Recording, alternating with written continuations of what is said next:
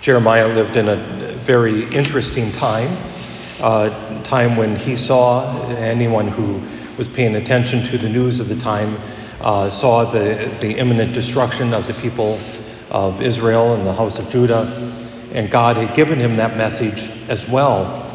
And today we hear that passage, one of the many passages, but we hear this in this passage, how Jeremiah, they come and they condemn him. Why are you saying this? Why are you telling us in the name of the Lord that this house shall be destroyed? It shall be like Shiloh. It will be a cursing. That may every town end up like this. That will be a curse. Why do you speak such things? As if the truth, as Flannery Connor said, is dependent on our ability to stomach it. The truth sometimes hurts. Never harms, but sometimes it hurts a lot. And Jeremiah is preaching that truth. And today then, so they stand against him. And today in our gospel passage, we have them standing against Jesus for something else. We don't even really know the content of his message. Maybe it's just repent and believe in the gospel. The kingdom of God is here, because that was very early the core of Jesus' message. What did that mean? That takes different steps. But they stand against Jesus because we know him. It seems like you just can't please the people, can you? Where did he get all of this? And Jesus says it for them. The prophet is not without honor except in its native place and in his own house. It reminds me that it's a terrible, terrible thing. Somebody said they went to the fortune teller and they knocked on the door, and the fortune teller asked, "Who is it?" And they left, because if the fortune teller didn't know it. Sorry, really bad joke, terrible joke. But that's not a prophet, by the way. A prophet is somebody who speaks for God. And so we have prophets in our own day. Today, even though he's been served 500 years ago, St. Ignatius of Loyola is one of those interesting characters, which is why he's a hero of mine. As a young man, he was born into a fairly wealthy family. He had dreams of being a crusader, of just being a soldier, of living this valiant life, of rescuing the damsel in distress, and all these romantic, not romantic as Harlequin romance, but these romantic ideas of the knight in shining armor.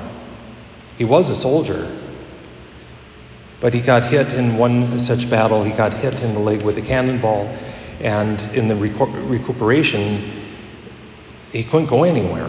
He's basically in traction, and those who took care of him in the hospital, religious sisters, would bring him books. He was a voracious reader. And he realized something as he was reading the certain books, when he read the romances, not in the Harlequin romance kind of thing, the modern sense of romance, but those with the knights and the damsel in distress and the dragon to be slain, all those things. It wasn't just that, but that helps you set the scene of what a romantic author of the time would be like. He would get this warm feeling. He would just fill him with such joy. And he'd close a book, and that joy would go away. When the sisters brought him the lives of the saints or readings on the gospel, he would be filled with that same joy, but he realized in reflection that joy did not cease. The joy stayed with him. And he began to realize that there's this thing called consolation and desolation. Consolation is where we have an awareness of God's presence. There's false consolation, by the way, too, when Satan gives us that feeling, or sometimes our own brokenness gives us that feeling of everything is right in the world, but it's really not. But the consolation is the experience of God's presence that endures. And then there's desolation, where God withdraws sometimes that presence in order to make us long for him. St. Ignatius then, based on that, gave us some rules of discernment, rules to how do we understand God's will for our lives. And that work alone is hugely prophetic. speaking God's word to us, which is what prophet means.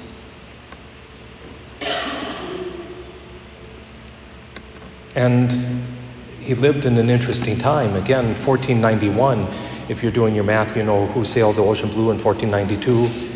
About 20 years later, 2027, I guess it is, technically, a certain Augustinian monk nailed 98 Theses to a door in the cathedral and began the Protestant Reformation. St. Ignatius, it seems, was raised up by God to found the Jesuits, the religious order, the Society of Jesus, in order to combat that, to remind people that Jesus Christ was first among all, and that Jesus Christ had a tremendous plan for our life. In fact, his foundation of his rules is to remember that everything is created for man in so much that it would lead us to God, or then, if not, to be avoided. We might ask ourselves this day, as we hear about these prophets and honor this, again, prophet in a classical sense, what's our idea of a prophet? Do we receive a prophet, or do we ignore them because we know too much about them? Do we receive a prophet who is speaking a hard truth? Or are we able to recognize, as St. Ignatius would invite us, the word of God being spoken to us because we feel that presence of God, that consolation of him?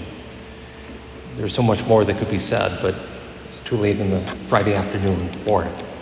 But I encourage you to, if you don't know much about St. Ignatius of Loyola, just read the rules of discernment. You can Google it and you can find it.